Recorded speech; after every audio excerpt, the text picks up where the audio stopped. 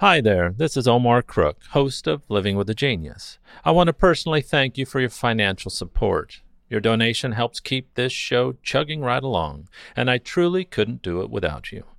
As always, thanks for listening. Be kind, do good work, and until next time. Here's Living with a Genius for April 5th, 2020. It's the birthday of screen legend Bette Davis, born on this day in 1908 in Lowell, Massachusetts. Davis was an American actress of film, television, and theater. Regarded as one of the greatest actresses in Hollywood history, she was noted for her willingness to play unsympathetic, sardonic characters and was famous for her performances in a range of film genres, from contemporary crime melodramas to historical and period films, suspense, horror, and occasional comedies, although her greatest successes were her roles in romantic dramas. After appearing in Broadway plays, Davis moved to Hollywood in 1930. However, her early films for Universal Studios and as a loan-out to other studios were unsuccessful. She joined Warner Brothers in 1932 and established her career with several critically acclaimed performances. In 1937, she attempted to free herself from a contract. Although she lost the well-publicized legal case against the studio, it marked the beginning of the most successful period of her career. Until the 1940s, she was one of American cinema's most celebrated leading ladies, known for her forceful and intense style. Davis gained a reputation as a perfectionist who could be highly combative and confrontational. She clashed with studio executives and film directors, as well as many of her co-stars. Her forthright manner, idiosyncratic speech, and ubiquitous cigarette contributed to a public persona which has often been imitated. At the time, Bette Davis had no competition, except for Joan Crawford, and their lifelong feud is the stuff of Hollywood legend. It all started in 1936, when Crawford married actor Franchot Tone. "I've never forgiven her for that, and I never will," so said Davis in a 1987 interview with journalist Michael Thornton, 52 years after the defining incident in her lifelong hatred of Crawford. In 1935, Davis starred in the drama Dangerous and fell for her co-star.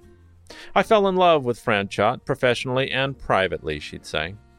Unfortunately, Crawford got to Tone first, and the couple would announce their engagement during the filming of Dangerous.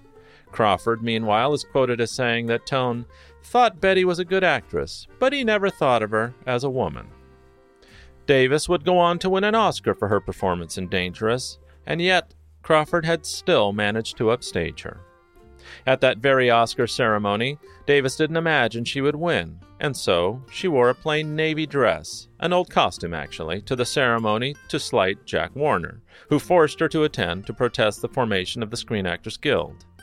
When her name was read out, legend has it that Tone got up and embraced her, while his now-wife Crawford refused to budge and kept her back to Davis. After Tone called her out for being rude, Crawford reportedly turned to Davis and said, with a sneer, "Dear Bette, what a lovely frock."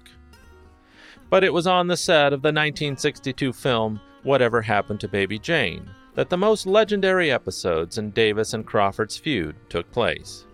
Crawford was on Pepsi's board of directors at the time, as her late husband Alfred Steele was a Pepsi executive. So Davis had a Coke machine installed in her dressing room just to spite Crawford. In one scene where Jane beats Crawford's character Blanche, Crawford requested a body double because she didn't trust David not to hurt her for real. She was reportedly proved right during a close-up in which a body double could not be used, where Davis hit her hard in the head, hard enough to require stitches, though Davis insisted that she barely touched her. Crawford got her payback during the filming of another scene, where Jane drags Blanche out of bed and across the room. Knowing that Davis had back problems, Crawford made herself as heavy as possible, either by filling her pockets with rocks, wearing a weightlifter's belt, or simply making herself dead weight, depending on which report you believe, and deliberately ruined several takes, forcing Davis to drag her around again and again until she was in agony. Even when filming had wrapped on Baby Jane, the tension kept simmering, helped along by the Academy, which opted to give Davis an Oscar nod for her performance, along with supporting actor Victor Buono, while overlooking Crawford. Not only did Crawford campaign hard against Davis, who was the favorite for that year's Best Actress prize, but she made arrangements to get up on stage herself at any cost. Noting that several of the year's nominees were unable to attend the ceremony, Crawford offered to collect the Best Actress award on their behalf. And so, when the absent Anne Bancroft's name was read out, Crawford went up to accept the Oscar on her behalf as Davis watched in shock, and posed happily with Bancroft's award alongside the night's actual winners backstage. Bette Davis died in 1989 at the age of 81. In her almost 6-decade-long career, Davis was the first actor to garner 10 Academy Award nominations, with 2 wins for Best Actress, and was the first woman to receive a Lifetime Achievement Award from the American Film Institute. Both her professional and personal life went through several periods of eclipse.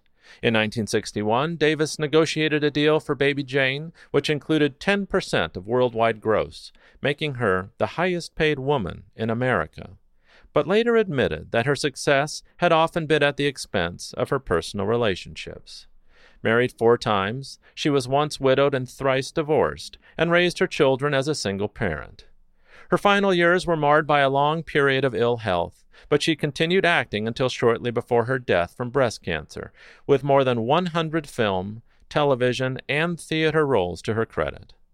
In 1999, Davis was placed only second behind Katharine Hepburn on the American Film Institute's list of the greatest female stars of classic Hollywood cinema.